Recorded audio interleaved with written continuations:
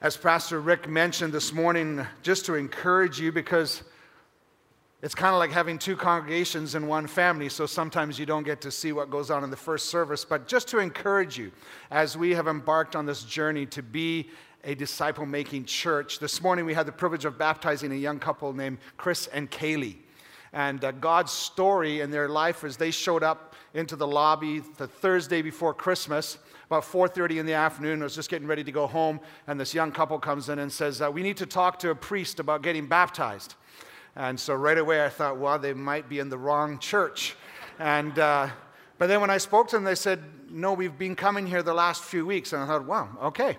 So I said, tell you what, we'll meet in between the services. Which service do you come to? They said the early service. I said, this coming Sunday, we'll meet between the services and we'll talk about your desire to be baptized. And so we went to my office and we started to talk. And by God's grace, they came to realize that what they were seeking after, or what they thought they were seeking after, was a religious experience, a ritual. But as we shared the gospel together, they realized that it's only meaningful if you know Jesus Christ as your personal Savior. So they came looking for baptism. They found Jesus. And then today, by God's grace, they obeyed His command to be baptized, and it made a lot of sense to them. And so I just share that with you to encourage you that God is saving people, and He's entrusting them to our congregation. And that's why this is so crucial, this study, because our responsibility now is to teach Chris and Kaylee how to obey the commands of Christ.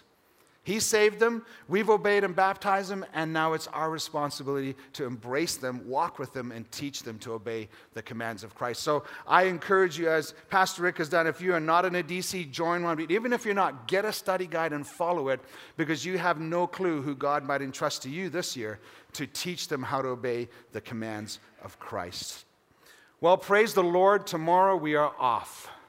I don't know about you, but I'm looking forward to tomorrow, a day just to take some time away from the normal routine of life and spend some time with my family. Speaking of family, with our eldest child preparing to go down to college in the States this coming September, I have caught myself recently reflecting on this question. As parents, have Jen and I done everything that we could, with the help of God, and with the time that He's given us with our oldest son, to teach and model for him what really matters in life? What really matters in life? Because the dynamics of the relationship we enjoy right now with our eldest son is going to change as he heads south of the border. But here's what's important to remember. Even though the dynamics of our relationship are going to change, what really matters is not going to change. You see, all of us, if you haven't already, you will go through seasons of change that are not necessarily something you'll look forward to, and that will require getting some time to adjust and to get used to. And this is what we find in the Gospel of John, chapter 13 and 14. We find Jesus' disciples in this exact situation. They are about to enter a season of transition in terms of the dynamics of their relationship with Christ. Things the way they had known them were going to change. And one day, while Jesus was spending time alone with them in the upper room, He let them in on certain events that were going to take place in His life, culminating with His crucifixion and His eventual departure from them. We see in John chapter 13, in verse 33, Jesus announcing His departure to them. And He says in verse 33, "Little children, I am with you a little while longer. You will seek me, and as I said to the Jews, and I also say to you, where I'm going, you cannot come." Then down in verse 36 of chapter 13, Simon Peter said to Him, "Lord, where are you going?" Jesus answered, "Where I go, you cannot follow me now, but you will follow later." For the disciples, hearing their leader, the person who they had left everything to follow, the one whom they had seen and experienced so many things together, hear Him telling them that where I'm going, you cannot come. Where I go, you cannot follow me now, but will follow later. These were very unsettling words for His disciples to hear. And when we look at Jesus' words to them, we can tell that fear had begun to creep into their hearts and in their minds about what is the future going to look like after He leaves. Jesus says in chapter 14 of the Gospel of John, in verse 27, "Peace I leave with you, my peace I give to you. Not as the world gives do I give to you. Do not let your heart be troubled, nor let it be fearful." And then down in verse 31 of chapter 14, he says, "Get up, let us go from here." So they got up and they went from there, and while on their way, the things Jesus had told them were running through their minds. And they were working through the emotions of what they were feeling based on what Jesus had just told them.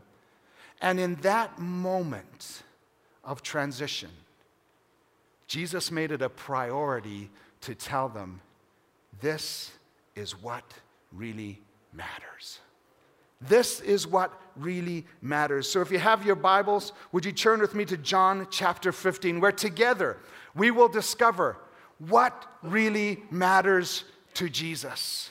What is it that we need to remember and give our time to? And as I was studying this week, I was studying using the New American Standard Bible, and I just really appreciated how it is worded. So I'm going to read from the New American Standard Bible today, and you might not have that translation. I understand. You can follow through in the version you had, or the words from the New American Standard Bible will be on the screen, and you can follow there as we read the text together. So let's find out what really matters to Jesus. John chapter 15, verse 1, and we'll read through verse 11.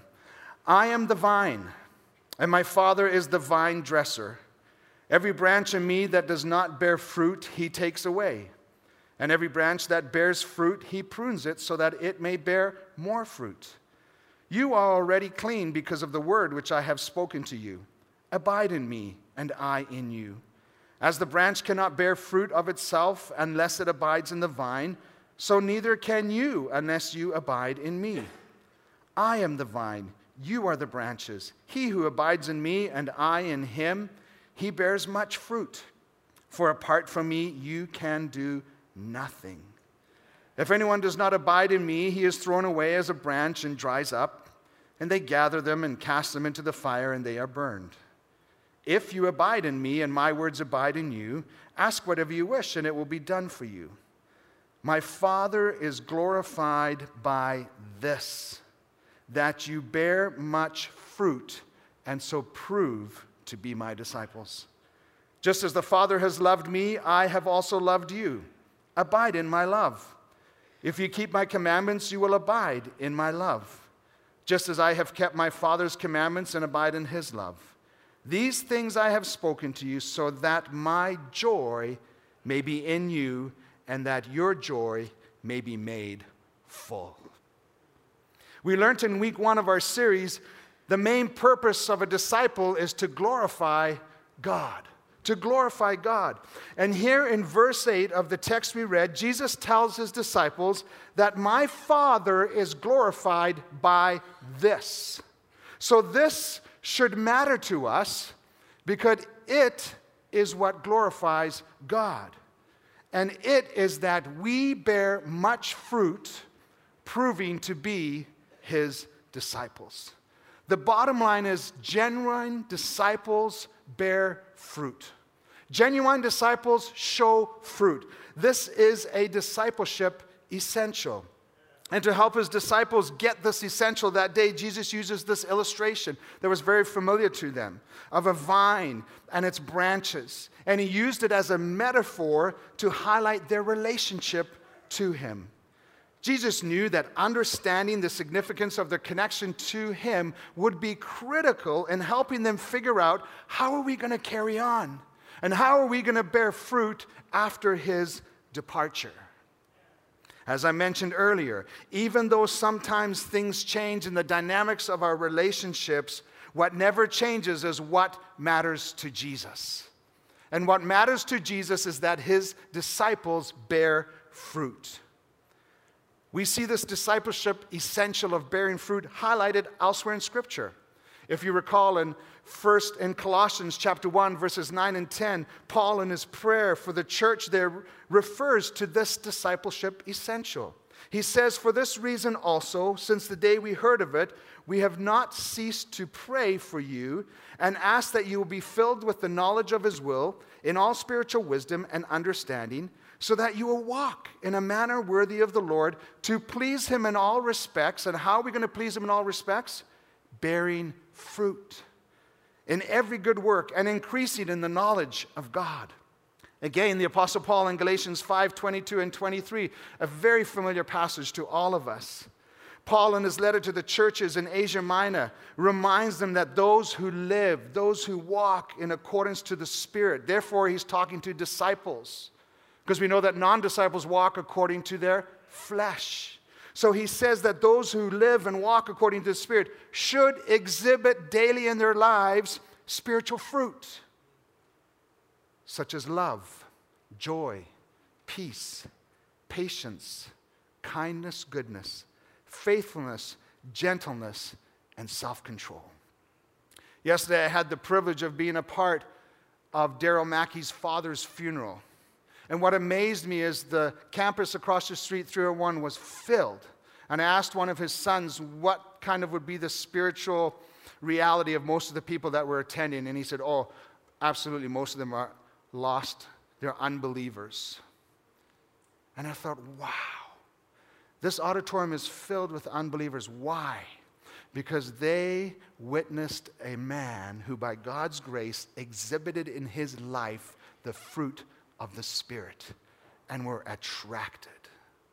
Remember what God calls us? He says we are ambassadors for him, and he is making our appeal to the lost to be reconciled to God through us. Incredible. Bearing fruit is so crucial. So because of who they were, Jesus says, genuine disciples of mine, which he affirms in verse 3. You are already clean because of the word which I have spoken to you. They had proven themselves, the 11, to be obedient learner followers. They were becoming humble servants and self-deniers, in contrast to Judas. His expectation of him in his absence is that they would continue to bear not just fruit, but much fruit. And in doing so, prove or show yourself ongoing over time to be my disciples. If any of you attended Pastor Wally's funeral recently, you will agree with me that there's no way anyone who sat in this auditorium through that service left wondering, I wonder what kind of disciple Pastor Wally was. Why? Because everybody in attendance heard multiple testimonies of the spiritual fruit that Pastor Wally exhibited in his life over time, showing himself to be a disciple of Jesus Christ. So what makes a certain kind of disciple fruitful? What makes a Pastor Wally able to show themselves to be Christ's disciples over the long haul? Well, I believe in our text today, Jesus gives us 3 clues in his dialogue with the disciples that day that can help us today on our journey to becoming a certain kind of people, disciples who are fully committed to Jesus Christ. And so we will look at those 3 clues this morning. The first clue is where we will spend a majority of our time because that takes the largest portion in the text that we read, and then we'll touch on the final 2. So, how do we bear fruit? How do genuine disciples bear fruit? For that is what matters to Jesus, and that is what glorifies God. Number 1, genuine disciples value their relationship with Christ. Isn't that deep? Sounds so elementary. When I was preparing this, I was like, really, Lord? That just seems so obvious. But genuine disciples who bear fruit value their relationship with Christ. So let's unpack that a little bit. In verse 4, he told his disciples to remain in me as I also remain in you. You see, brothers and sisters, what we value, we will prioritize and make time for. What we value, we will prioritize and make time for. And 5 times in these 11 verses that we read regarding being fruitful, he repeats this phrase, remain in me. Remain in me. Remain in me. Because as he points out in verse 1, I am the true vine. Different scholars have suggested that it is possible that Jesus, on the way from the upper room with his disciples, had this conversation with them while standing on the temple grounds, looking up at the holy place, where at the entrance of the temple, above the linen curtain, was a large grapevine made of pure gold that symbolized Israel. And certain books say that the clusters of grape were as big as men. I mean, that is a massive, incredible creative artwork.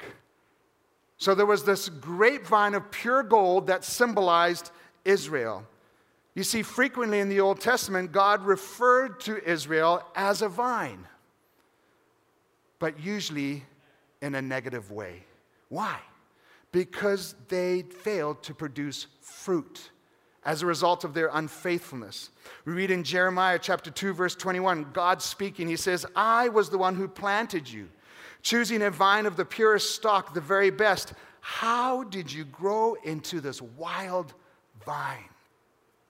Knowing that his disciples understood what that gold grapevine symbolized, Jesus is now teaching them and identifying himself as the true grapevine. He was going to replace Israel as God's true vineyard. The land was no longer fit to be the source of the covenant people of God. Jesus had become the way. John 14, verse 6, I am the way, the truth, and the life. No one comes to the Father but through me. The sacred space in which God's people must now dwell is not in a land, it is in a person, and his name is Jesus. He was now the source of nourishment, the source of strength and empowerment for God's people to be able to live fruitful lives. Why? Because he is the only true vine. And only the true vine can genuinely and ultimately produce good fruit. So that is why, as disciples, as branches, we must never neglect to understand the significance and appreciate the significance of our connectedness to Jesus, related to being able to be people who bear fruit over the long haul, showing ourselves to be disciples of Jesus Christ. And to drive this point home of the significance of their connectedness to Jesus and the significance of remaining in him, Jesus tells them in verse 5, apart from me, you can do nothing. You can do nothing. So that made me ask the question, well then what is the evidence then that a disciple not only understands and appreciates the significance of their relationship to Jesus, but actually values it? Because at the beginning I said, fruit-bearing disciples value their relationship with Jesus. So what is the evidence of that in your life and in my life? As I mentioned earlier, you and I both know that what we value, we will make time for. I wonder if we all did an audit of the week, by God's grace, we have just lived through. Listed down what we did every day and how much time we spent every day doing that. If we did that, we would discover very quickly what we really value. Because what we value, we will prioritize and we will make time for. See, the level to which we understand how significant our relationship is to Christ in terms of bearing spiritual fruit will be reflected in the time we make to intentionally remain in him. The growing disciple in whom the Father and the Son live through the Holy Spirit is one whose life is utterly dependent on Christ.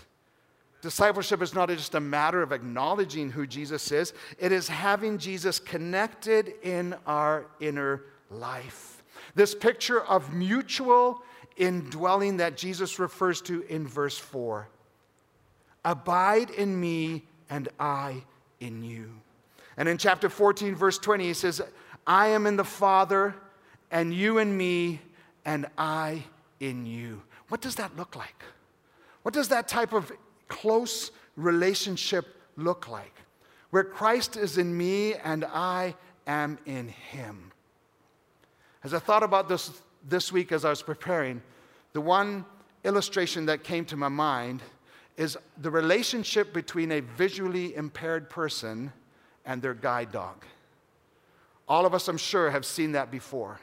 There's a couple of things we can learn from both the visually impaired person and the guide dog that will help us to understand what does it look like to remain in Him.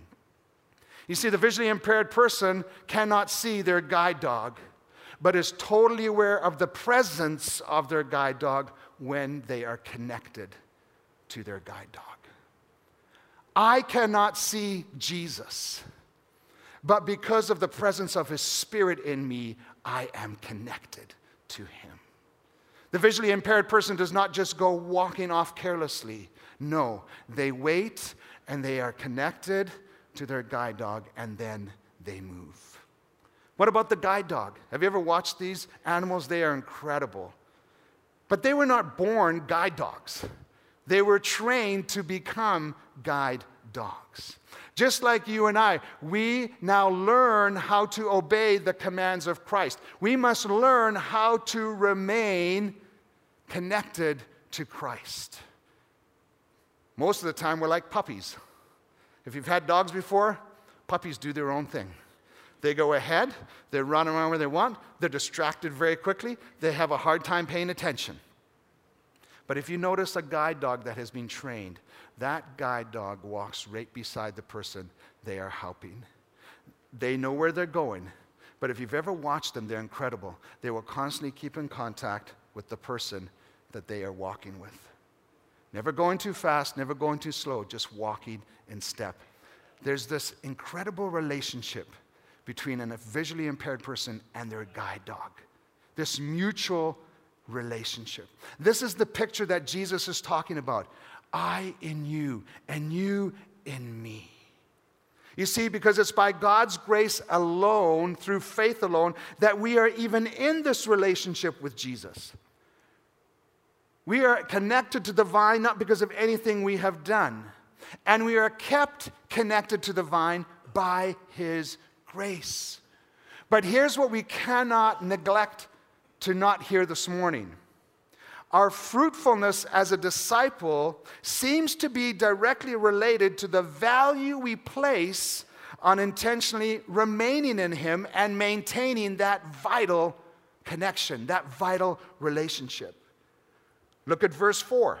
No branch can bear fruit by itself, neither can you bear fruit unless you remain in me. Verse 5. If you remain in me and I in you, you will bear much fruit. Then in stark contrast, Jesus warns in verse 6, if you do not remain in me, you are like a branch that is thrown away and withers. Such branches are picked up, thrown in the fire, and burned, because they are fruitless, indicating that their connection with Jesus was never genuine, but superficial. For example, Judas. Never connected to Jesus. Superficial. The Apostle John in 1 John chapter 2, verse 19, referring to false teachers, describes these branches that are fruitless, indicating they were never genuinely connected to the vine. He says this, they went out from us, but they did not really belong to us. For if they had belonged to us, they would have remained with us. But their going out showed that none of them belonged to us. Remember Pastor Rick's illustrations a couple weeks ago. What we are talking about here this morning is the exact same thing as decoys versus disciples. Disciples remain. They keep that vital connection with Jesus. Remain in me. Jesus modeled this discipleship essential in His own relationship with the Father. Often in the Gospels, if you read them, we will find Jesus going off on His own to a solitary place to be with His Father. The Lord knows, and I'm evaluating my own life in this, if we're honest, how much time did we spend alone, solitary, with Jesus this week? And Jesus did this for reasons that are very similar to the situations you and I face today. He went away and was with His Father when He was preparing for a major task, to recharge after hard work, to work through grief before making an important decision, in times of distress, or simply to focus on prayer. You see, Jesus understood the significance of his relationship to the Father in terms of how he is going to be able to live out his mission and glorify the Father by obeying his will. So don't you think, brothers and sisters, if Jesus intentionally pulled away from the busyness of life to spend time alone with God the Father, does it not make sense that as his disciples, we should do likewise? In order to bear fruit, we must daily prioritize meeting and making time to be alone with our Lord and Savior, acknowledging our dependency on him, and in so doing, strengthening that vital relationship that we have with him through prayer and meditating on his word. And I will tell you, as a disciple, this does not come naturally to me. I don't wake up every day. I am praying that God will help me to wake up every day ready and anxious and wanting to spend time with him. But if we are honest, we probably all struggle with this. And we need to get better at it if we are going to bear fruit. And some of you may feel, I've tried this and I've tried that and I just keep failing and I just cannot seem to be disciplined in a quiet time with Jesus every day. Can I encourage you with a quote that I read last night at 10:30? I was checking an email, and 10:30, by the way, for me is up too late. I'm usually gone by now. But I was up at 10:30, and I needed to respond to this email. And I'm so glad I did, because God gave me an illustration that is so perfect for this. If you are discouraged, and you keep finding yourself failing and prioritizing to make time with Jesus, William Carey said this: I am not afraid of failure. I am more afraid of succeeding at what does not matter. I am not afraid of failure. I am more afraid of succeeding at what does not matter. And so can I encourage you, don't give up. Continue to train yourself. And ask God to give you the desire. Lord, help me today to desire and to set aside time to be alone with you. Don't not do that because I just don't want to fail again. Brothers and sisters, it's too costly. If we only become successful at what doesn't really matter, we are going to miss the mark and we are not going to produce fruit. And did you note that making time to remain in Christ, internalizing his word and applying it to our lives even affects our prayers? Did you note that when we were reading that? Look at verse 7 together. If you abide in me and my words abide in you. Again, God's word is central and core to everything we do as disciples. If you abide in me and my words abide in you, ask whatever you wish and it will be done for you. Ask whatever you wish and it will be done for you. Wow. Does that mean then that I'll be able to get whatever I want? No. What it means is because you are remaining in Christ and because you are keeping his words central to your life, you will make prayers that are scripturally informed and God will answer those and be glorified. You will pray according to his will because you know what his will is.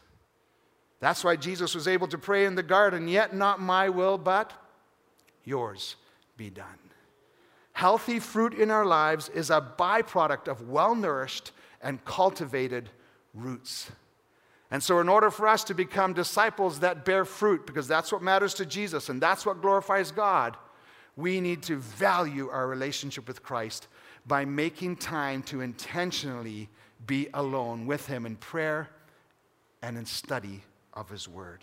Secondly, fruit-bearing disciples, genuine disciples, take his word seriously.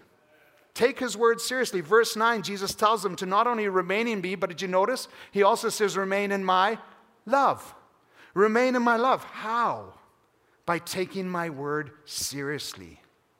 Verse 10, Jesus says, if you keep my commands, you will remain in my love. Genuine disciples are not only fruitful because they value the relationship with Christ, they are fruitful because they intentionally obey God's word. 1 John chapter 3 and verse 24, the Bible says, the one who keeps God's command, here's this mutual indwelling. The one who keeps God's commands lives in him and he in them. growing disciples, obey the Lord's commands. We submit to God's word. And because of our commitment to God's word, we become understanding and more devoted to his will. Thus, as I just said, our prayers will be fruitful. And if we pray fruitful prayers that are in line with God's word, then his glory will be on display as he answers them. And just like Jesus modeled spending time alone with his Father, Jesus also modeled obedience to God's word. Through his perfect obedience to the Father's will, Jesus modeled this. Jesus said in John chapter 6, verse 38, I have come down from heaven not to do my own will, but to do the will of him who sent me. Just as Jesus remained in the Father's love by obeying him, we would be wise to follow this pattern of living in our obedience to Jesus. Why? So that, look at verse 11, so that these things I have spoken to you, remain in me, take my word seriously, so that my joy may be in you and that your joy may be full. How many of you would love to experience joy that is full? A lot of us have experienced happiness, but you and I know how quickly happiness goes away. But joy stays in the good times and in the bad times. And how can we experience that? If we take God's word seriously and we obey his will. So that these words introduce the purpose for which Jesus exhorts his disciples, remain in me, take my word seriously so that my joy will be in you and that your joy will be made full. You see, Jesus' joy came from his reliance and dependency on the Father and obeying his will. Therefore, as believers, if we remain in Christ and are obedient to the commands, we will experience that same joy. Where do you find your joy? We are to find it in dependency on Jesus and living in obedience to his word. Joy experienced in our fallen world will be at best temporary and incomplete until one experiences God's love in Jesus, the love for which we were created, a mutual love that issues in obedience without reservation. We want to become a kind of disciple that bears fruit. We need to value our relationship with Christ. We need to take God's word seriously. And finally, genuine disciples understand that pruning is part of the process. And I use the word understand because even I as a disciple struggle, even with my wording that I put in my notes. It's hard to sometimes accept what the Father is permitting in our life for our good. We have to understand as disciples that pruning is part of the process. And as we begin to understand that, and as we begin to remain in him, and as we begin to spend more time in his word, and his word is at the core of our lives, then we, by God's grace, will also be able to accept that pruning is part of the process. Look at verse 1. Jesus identifies himself as the true vine, and his Father is the vine dresser. The vine dresser is the one in charge, and his role is to ensure increased fruitfulness by removing dead branches and removing undesired parts from fruitful ones. In verse 2, it says, he cuts off every branch in me that bears no fruit, while every branch that does bear fruit, he prunes more so that it will be even more fruitful. What's the bottom line? Genuine disciples bear fruit. That's the bottom line. So this is the work that God does. He works in our lives so that we will bear even more fruit. And in that process, he will remove from our lives things that hinder fruit bearing. Just like a farmer removes anything on the branches that keeps them from bearing maximum fruit. I can only remember 2 instances where I have been a part of pruning myself, actually doing pruning. I'm not a great gardener. I love the look of a great garden, but I'm not a great gardener.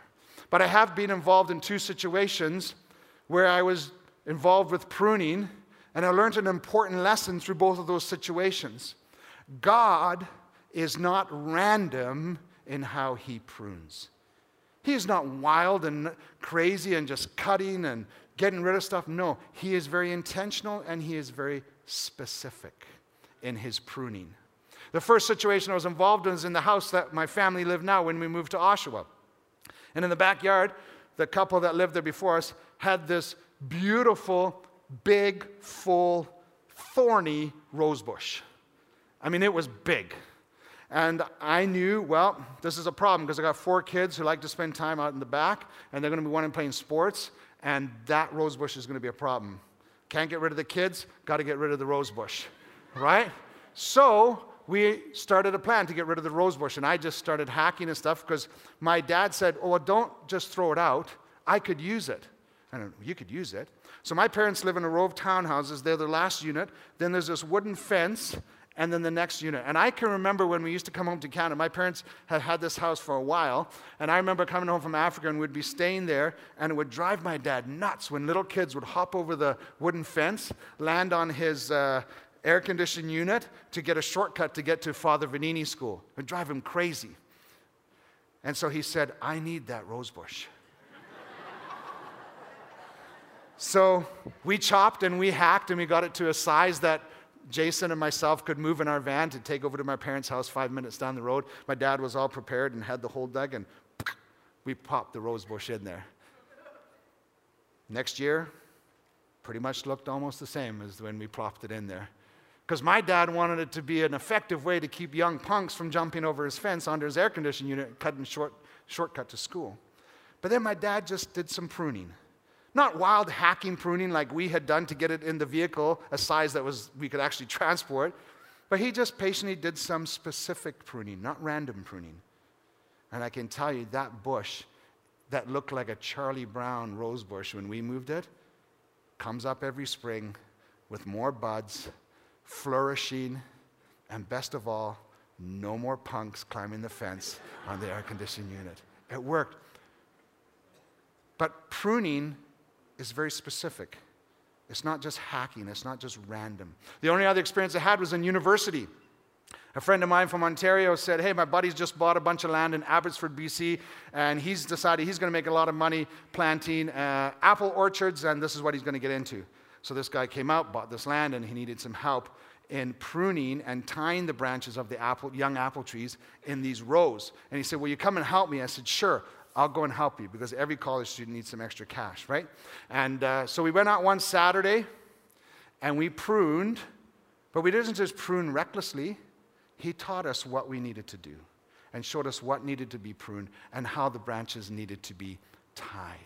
It wasn't just random. And so we worked at that all day. And as I told the early church, what I remember about that story too is don't prune when you're hungry. Because that day, our university had declared that day, skip a meal, and whatever food would be donated to a food shelter in Vancouver. And so we decided, my buddy and I, we're going to skip breakfast and lunch. We were a little bit more immature disciples then. 3 meals a day, that's asking a lot, right? So we skipped breakfast and lunch. Well, the problem is we started chatting while we were pruning because we were hungry, and we started talking about Kentucky Fried Chicken. And so as we pruned, we kept talking about Kentucky Fried Chicken. As soon as we got in his little Honda Prelude, mud still on our boots, we didn't even clean ourselves up. We went through the drive-thru in Abbotsford at Kentucky Fried Chicken, and we bought a bucket of chicken. And between Abbotsford and Langley, BC, about 45 minutes, Mark and I cleaned a bucket of Kentucky Fried Chicken all the way back. So don't prune when you're hungry, but more importantly, pruning is not a random thing. It's a specific thing. And it's done so that it will bear more fruit. Listen to what the Bible says. There in Hebrews chapter 12, verse 10, because there's various ways God will prune us. He may permit us to go through trials, hardships. He may even discipline us. Hebrews chapter 12, verse 10 and 11, it says he disciplines us for our good. It's not random discipline. It's for our good, so that we may share in his holiness. All discipline for the moment seems not to be joyful, but sorrowful. Yet to those who have been trained by it, afterward it yields the peaceful fruit of righteousness. I'm sure all of us here today can think of people who have been through a season of pruning that God has permitted. They've endured that season and come out the other end even more on fire for the Lord, bearing even more fruit. How were they able to do that? They understood two important things about the vine dresser. Number one, they realized we are not our own. We're not our own. We are a branch connected to the vine who God is in charge of. We are not our own. We don't belong to ourselves. 1 Corinthians 6:9 says, do you not know you're not your own? You have been bought with a price. And in 1 Corinthians 3:23 it says you belong to Christ and Christ belongs to God. People are able to endure seasons of pruning when we understand that I am not my own, but belong to God, both body and soul. The second thing people who have done well in the season of pruning is they have remembered that God, the vine dresser, is a good, good Father. He is a good, good Father. Romans 8:28, and we know that God causes all things to work together for good to those who love God. Who are the people who love God? Those who remain in Him. To those who are called according to His purpose. Brothers and sisters, if we are going to bear fruit, we need to value our relationship with Christ. We need to take His word seriously. And thirdly, we need to understand and by God's grace accept that pruning is part of the process. But we belong to Him, and He is a good, good Father who is not random. And what He does is for our good. And what is the good that He is glorified by? That we bear more fruit. The big idea of bearing much fruit sums up all the essential qualities of discipleship presented in the book of John. Increased faith, increased prayer, increased obedience, increased love, and increased commitment to the mission to make disciples. All of which matter to Jesus and bring glory to God. Fruit bearing is the best test of life-giving attachment to the vine. Christians, we were chosen for this and appointed for this. It is God's design and economy that each believer should live in union with His Son and be fruitful, expressing the effect of that union in our daily lives. May God help us to do what matters to Jesus and glorifies the Father. Let's pray. Father, thank you so much for your grace and for your mercy. I am just overwhelmed by your grace that you would, in your sovereignty, allow me to be connected to the true vine. That is incredible. What an incredible position we have been placed in by your grace through faith in Jesus Christ. Would you help us now to do what we have studied this morning, what Jesus wanted His disciples to get that day, that they would bear much fruit, and in so doing, prove to be disciples of Jesus. God, I pray that it won't just be the Pastor Walleys, it won't just be the Wayne Mackeys, it won't just be the leaders in the church. God, I pray that as your branches who are genuinely connected to you, remaining in you, I pray that our community would have no doubt who we belong to because of the fruit that you produce in us as we value our relationship with you and as we remain in you. And as we understand them by your grace, accept that pruning as part of the process. Forgive us, Lord, for not prioritizing and making time for what really matters to you. We need you. In Jesus' name I pray. Amen. I want to close by reading a paragraph that I read this week that I think is really important because it's something I think we sometimes forget. Discipleship is a way of thinking. It's our doctrine. It is a way of living, our ethics. But let us never forget it is a supernatural experience that cannot be compared with anything in the world. John 15 emphasizes that neither doctrine nor ethics alone can define Christian discipleship. It reminds us that remaining in Christ and having an interior experience with Jesus is a non-negotiable feature of following Jesus. Without a transforming spirituality that creates supernatural life bearing fruit, our doctrine and our ethics lose their value. It is a bona fide spiritual experience that authenticates religious truth in our world, and that is precisely what Jesus is describing. And so I pray that by God's grace this week, we will become a people. By His grace and through His strength and through His advice, we will become a people that will become successful in the Father's eyes with what really matters. May God help us. In Jesus' name, amen.